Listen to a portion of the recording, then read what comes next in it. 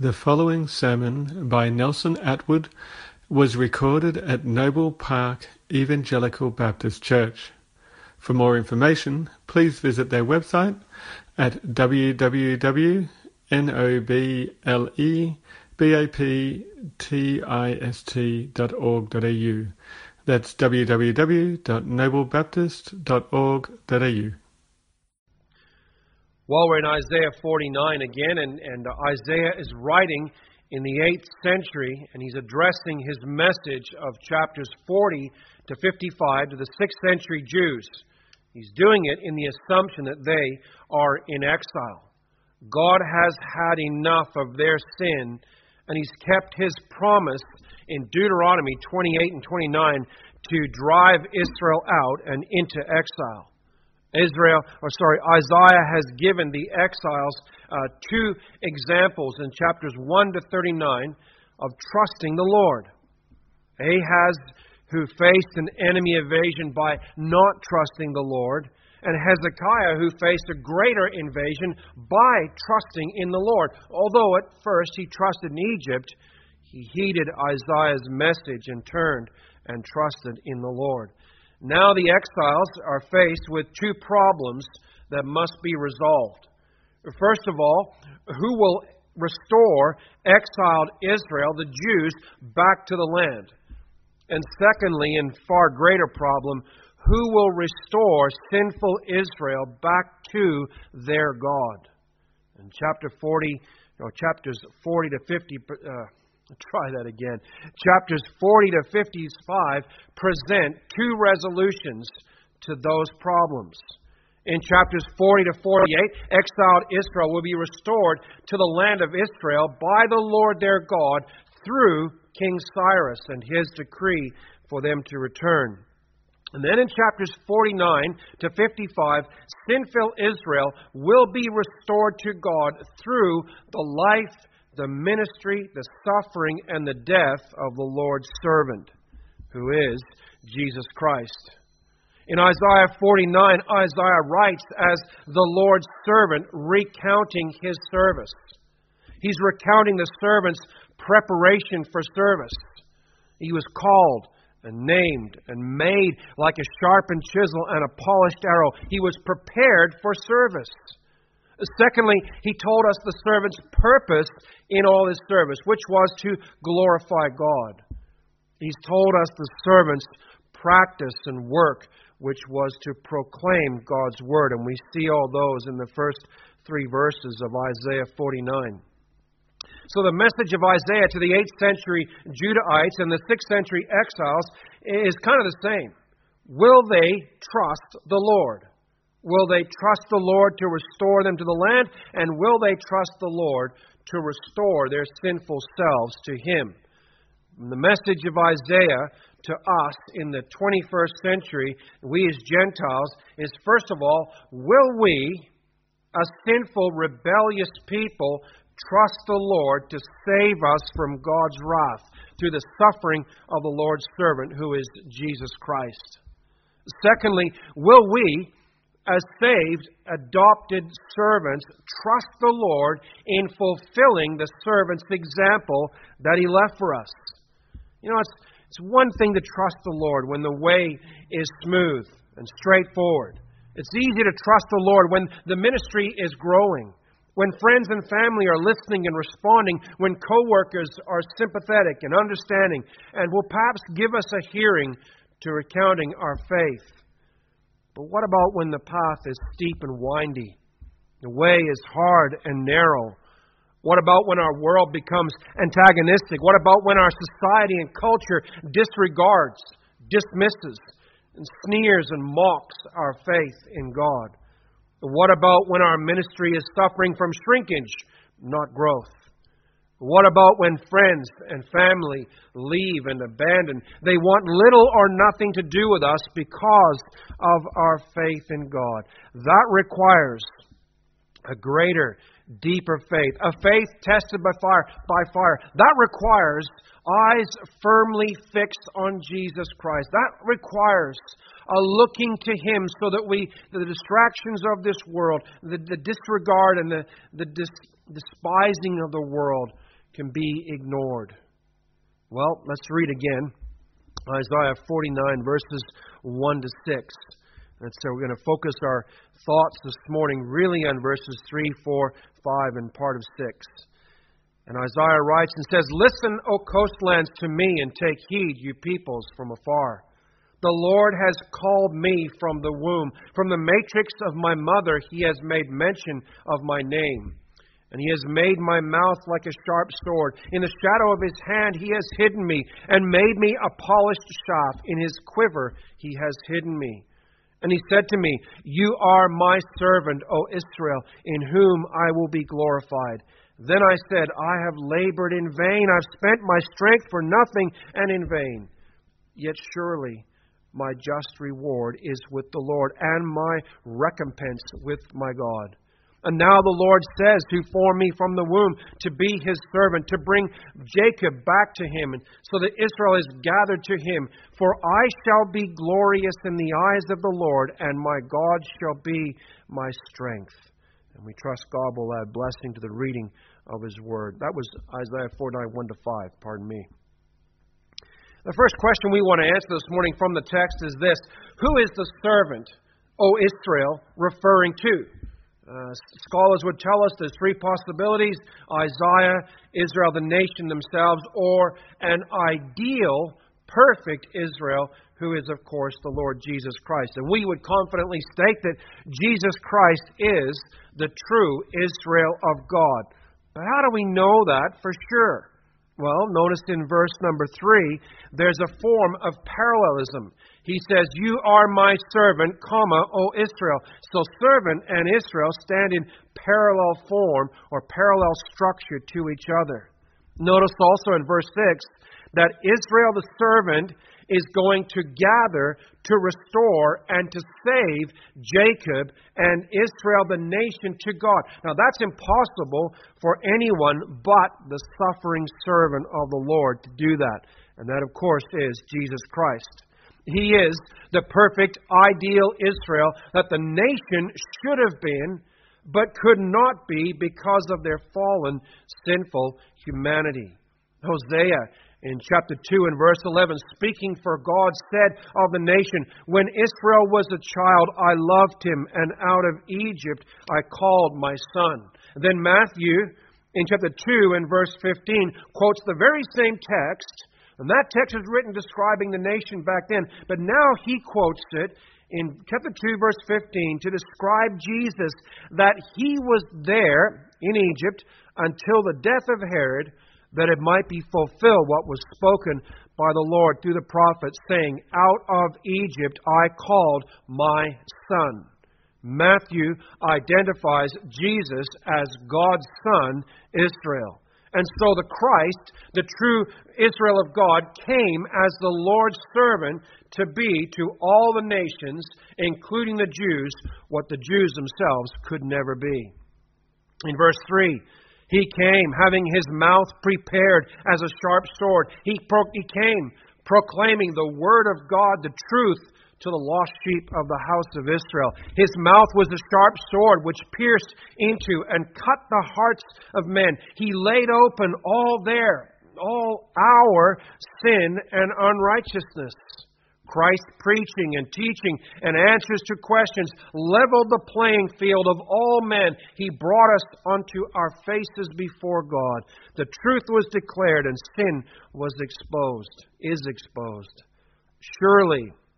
Surely such a powerful, sharp sword would always know success.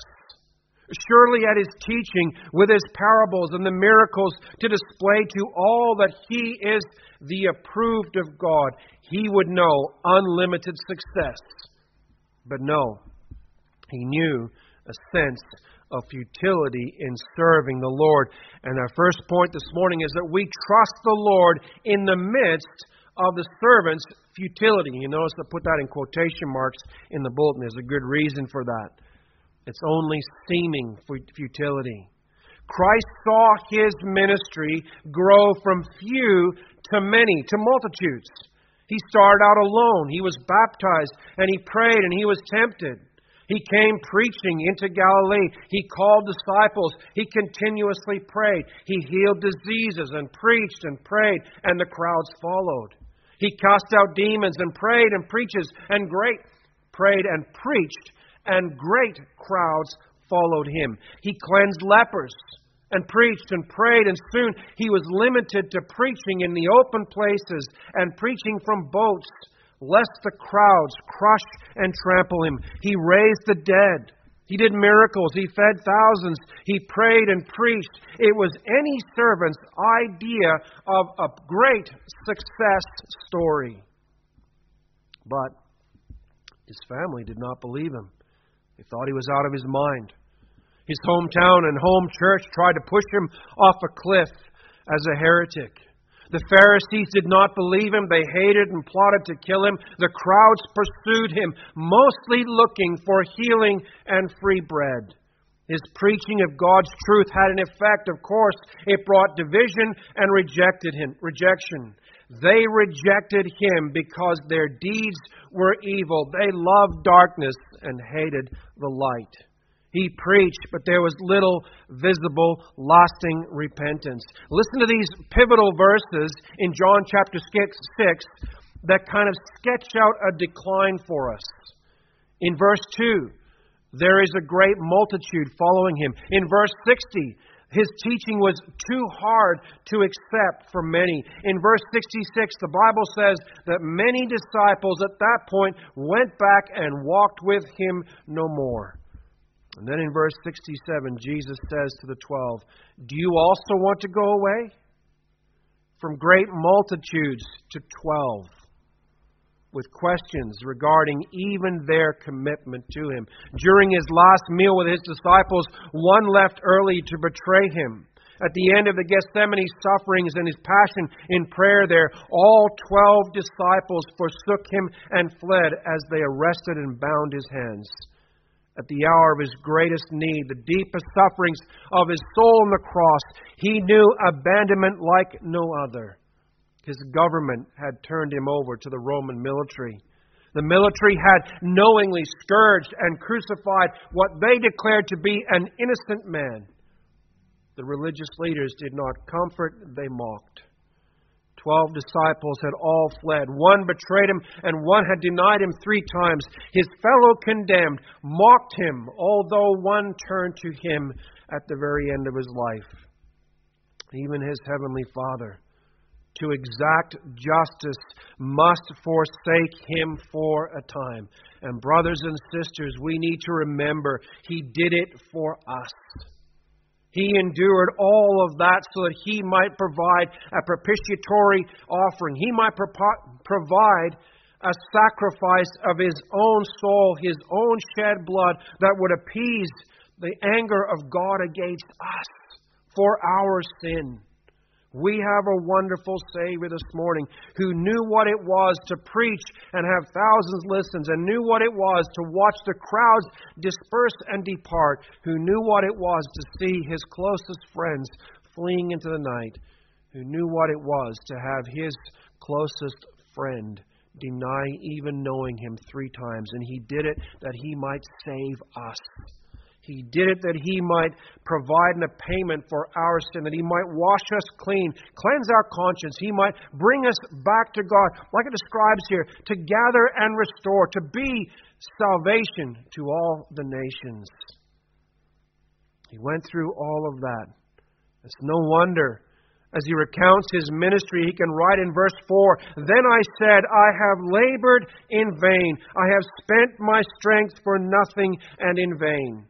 Now, certainly, Christ did not mean his labor to redeem and to save, to gather the elect of God to his Father. He knew that would be successful. But he's certainly speaking of his 3 years of public ministry. Now, we know it wasn't futile. But in the middle of that, in his humanity and in those moments, it can seem like that. It must have seemed like that to him. Christ came and he entered the experience of humanity to its fullest extent. Christ is certainly far more than any mere man, being truly God. that He's also truly man, knowing all that we know, yet without sin. In His humanity, He knew tiredness and hunger and pain and weakness. He knew vulnerability and the frustration of seeming futile work. He knew what it was to be abandoned by friends and feel the emotional pain of that. Yet, Christ the Lord's servant continued faithfully. He finished all the work that God had given Him. Now, He is the Lord's servant, and we, as believers in Christ, are His servants to follow His example. So how will you and I handle such ups and downs in our lives of service, especially the downs? Will we trust the Lord and faithfully continue to live and to preach truth, to share truth, to communicate truth, however we do it, when the human visible results seem to be little or nothing? Will we trust the Lord and stay faithful when the crowds begin to leave? Will we trust the Lord and stay faithful when friends and family think we're nuts? When all have abandoned us and we're left standing alone, will we trust the Lord and stay faithful when it seems we're laboring in vain and for nothing? You know, Paul said in 1 Corinthians 4, verses 1 and 2, "Let a man so consider us as servants of Christ, as stewards of the mysteries of God. Moreover, it is required in stewards or servants that one be found faithful." Faithfulness is not just required when all is going well. Faithfulness is required when all is even going pear-shaped. And that is exactly what Christ demonstrated for us. He was faithful to His God, His role, and His mission regardless of what was going to happen. Beloved, we are facing some difficult times. We are facing and watching the church steadily and almost irreversibly turning away from biblical truth, turning away from preaching the gospel, turning away from preaching Christ. And when we see it all happening, when we see people walking out of our churches and walking out of our Bible studies because the way that we are describing is too hard, in those moments, beloved, we have the immense comfort of a suffering Savior who knew all that and far more of what we face. He ministered to a pagan world just as pagan as ours is. We trust the Lord through the seeming futility of ministry. But how? How are we supposed to do that? And the answer is we fasten our eyes on Christ. We look to see His example, to see His steadfastness. We look, consider it walking along a trail.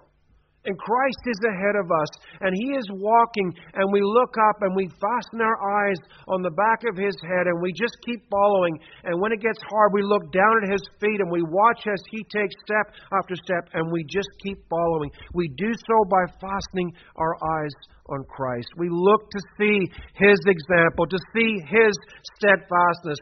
We trust the Lord through seeming futility by remembering and trusting God for the results and for the reward. We do it fourthly by trusting God for the strength to continue faithfully serving. I want to look at those last two. Remembering and trusting God for the reward and trusting God for the strength. And those are the last 2 points. So secondly, we trust the Lord for the servant's reward. Let's read verse 4 again. Let's read verse 3 and 4. It works well in context. And He, that's the Lord, said to me, the servant, "You are my servant, O Israel, in whom I will be glorified." Then I said, "I have labored in vain. I've spent my strength for nothing and in vain. Yet surely my just reward is with the Lord, and my recompense with my God."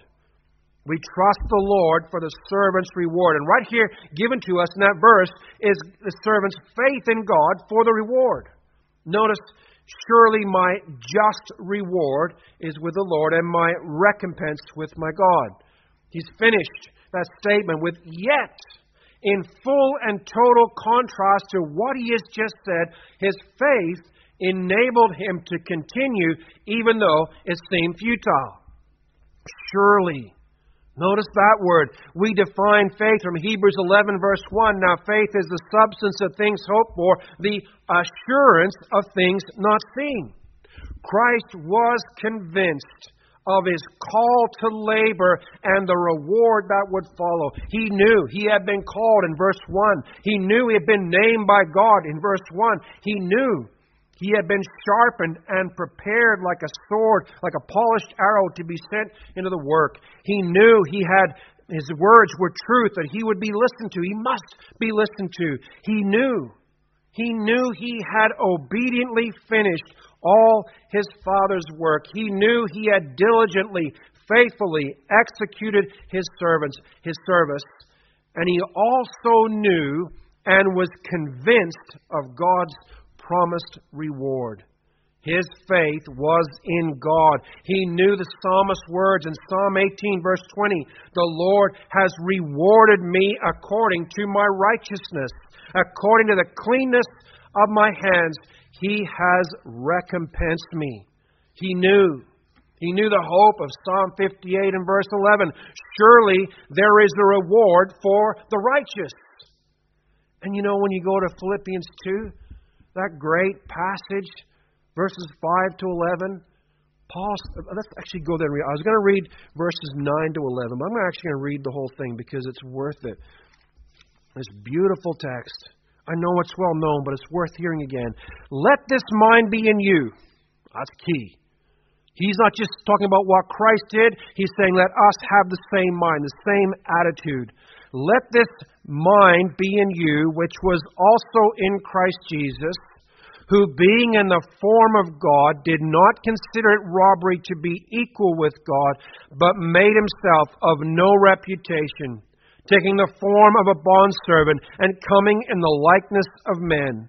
And being found in appearance as a man, he humbled himself and became obedient to the point of death, even the death of the cross. That's his laboring. That's his service. Verse 9.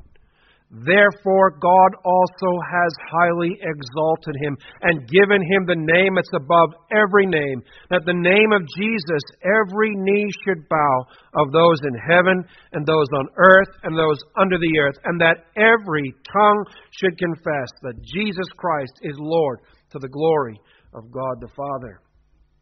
Christ was given the great reward. That's the answer to Christ's faith in all of that. In Hebrews 12 and verse 2, it says that for the joy that was set before him, he endured the cross. He despised the shame and is sat down at the right hand of the throne of God. Christ endured the futility, the seeming futility, and the cross in the hope, the confidence of God's reward for him, of his being glorified. Notice verse 5 in Isaiah 49, he says, for I shall be glorious, or I shall be glorified in the eyes of the Lord. He knew the hope. He knew the promise. He knew what was going to happen. His faith was in God.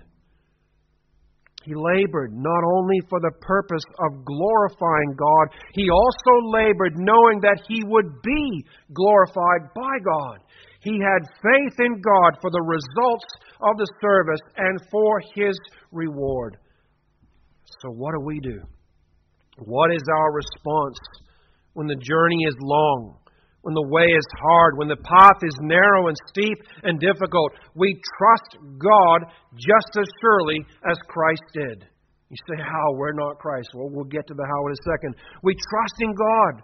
In Hebrews 12, 1 and 2, the Bible, that same passage I read earlier, in its fuller sense, says this, therefore we also, since we are surrounded by so great a cloud of witnesses, let us lay aside every weight and the sin which so easily ensnares us, and let us run with endurance the race that is set before us, looking unto Jesus, the author and finisher of our faith, who for the joy that was set before him endured the cross, despised the shame, and has sat down at the right hand of the throne of God. We look in faith for the results of service and for its reward. By faith, We lay aside every weight and the sin. We put off the things that are going to hinder us from serving. We run with endurance. And how do we do it? By fastening our eyes on Christ, by remembering the reward that has been promised to us. We look in faith to God for the result of service and its reward. We look in faith to Christ, who set the example for faithfulness and was rewarded, and we follow His example. We remember God's promise of reward. Matthew 5, verses 11 to 12. Blessed are you when they revile and persecute you and say all kinds of evil against you falsely for my sake. Rejoice and be exceedingly glad, for great is your reward in heaven. For so they persecuted the prophets who were before you. I'm not looking at adding to the Scripture, but I think we could rightly say, for so they persecuted Christ who went before us. Brother and sister in Christ, it's easy to follow the Lord when things are going well, going our way, when the ministry is showing success, when people are coming, when numbers are growing, when Sunday schools are exploding, and all those great things are happening for which we give thanks. But the days are also coming when they will revile us and persecute us and say all kinds of evil against us falsely for His sake. In those moments we rejoice and be exceedingly glad, knowing, convinced, trusting in God for the reward that awaits. In Colossians 3:23 and 24, Paul said, whatever you do, do it heartily as to the Lord and not to men, knowing that from the Lord you will receive the reward of the inheritance, for you serve the Lord Jesus Christ. We remember, brother and sister, and trust God for the result of service and for the reward. I think we make a mistake when we spend too much time counting numbers and counting the world's markers of success. In fact, we make a great mistake when we do that. We preach, we live, we share, we hand out tracts, we talk to neighbors, we do whatever it is that God lays on our hearts in the confidence that He will deal with the results. He will bring the results. He'll bring the fruit in due time, and He'll reward us in due time. Our concern is to be faithful to the message and faithful to the Lord of the message. We look to Christ and we labor, trusting Him for the strength. In verse 5, we trust the Lord for His strength to serve. Which brings me to my last point. We trust the Lord for the servant's strength. And I want to read verse 5 again.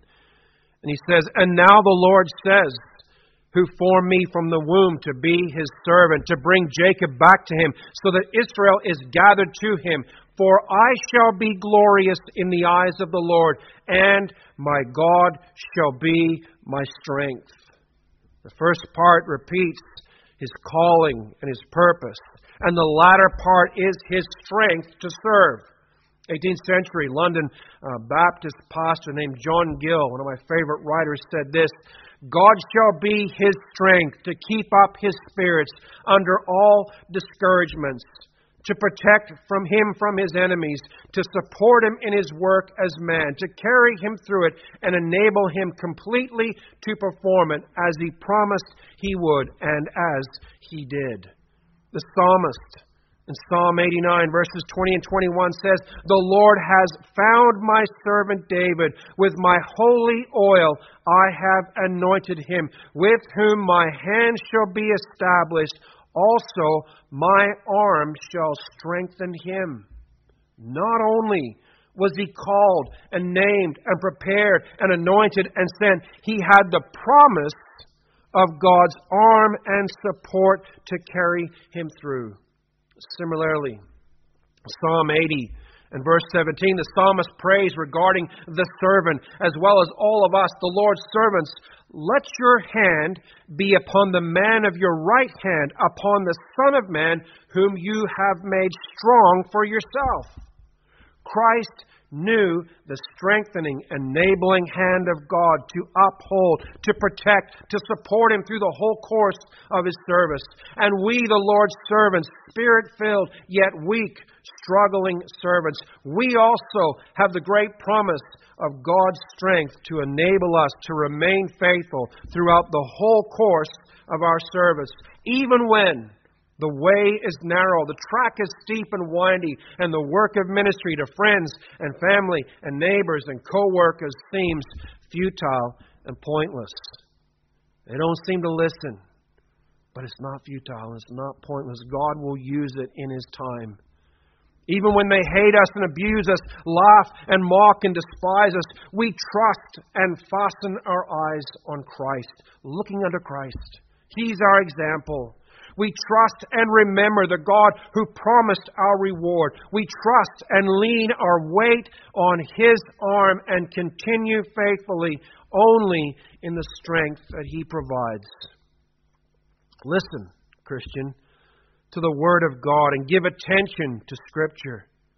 In Psalm 28, verses 7 to 8, the Bible says, "The Lord is my strength and my shield. My heart trusted in Him, and I am helped. Therefore my heart greatly rejoices, and with my song I will praise Him. The Lord is their strength, and He is their saving refuge of His anointed." Notice the order. I trusted, number 1. I'm helped, number 2. I rejoice, number 3, and I will praise. We begin by trusting. We discover and experience the Lord's help. And our soul responds, our heart responds with rejoicing. And in song we praise Him for His help. The Lord is our strength. Psalm 37, verse 39, the Bible says, "But the salvation of the righteous is from the Lord. He is their strength in time of trouble." Good times and tough, troubled times and calm. He is our strength to get us through. In Habakkuk 3 and verse 19, the Bible says, "The Lord God is my strength. He will make my feet like deer's feet, and He will make me walk on high hills."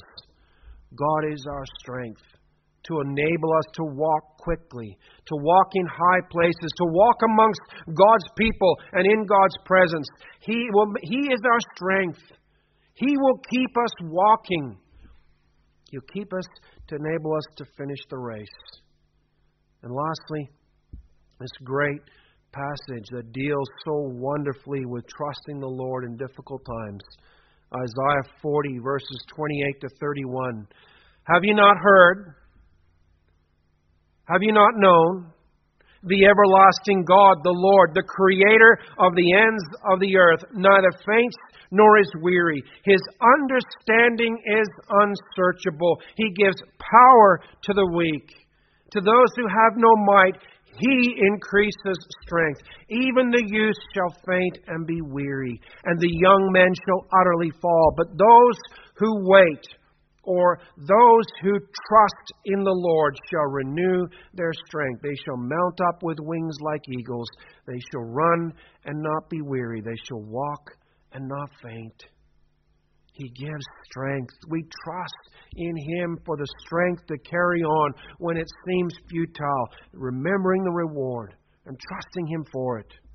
So what is the message for us for today from the text? Will we trust in the Lord as we follow His example, not merely in the glory days of service, but through the valleys of the darkest shadows of service, knowing He's with us through it all? Will we trust and fasten our eyes on Christ, our example? Will we trust and remember God's promised reward for faithfulness? Will we trust and lean our weight on God to continue in His strength? Because, beloved, when we do trust and fasten our eyes on Christ, when we do trust and remember God's promise of reward, when we do trust and lean on God for strength, we can know that God will be glorified in all our service, because it will be plain to all that He is the one who is enabling us to do it. We can know we're presenting Christ to a pagan world. We can know that we'll rise up on eagle's wings. We'll run without weariness and we'll walk without fainting. We will finish the race. We will finish our service faithful to the end. May God help us. May God help us to trust Him. Loving Father, we thank You and we praise You for the faith that You have given us. We recognize, as the Scriptures would teach, that faith is a gift from You. Father, help us, especially, Lord, there are some in amongst our number, Lord, that are really struggling in their service. And Father, we know that service is not merely from behind a pulpit or in full time. Lord, serving You is what every Christian is involved in from beginning to end. And Father, some are struggling because it just seems pointless. Nobody seems to be listening. Lord, there is mocking and laughter, jeers of derision. There's insult and abuse heaped. And Father, we pray, we plead with You, O God, for the strength. We trust You, O God, for the strength to help us finish the race, to help us to walk with You no matter where You lead us. Father, we thank You that every single situation that You bring us into is a gift of Your good hand to make us more like Christ, to deepen our faith, to strengthen us for the journey.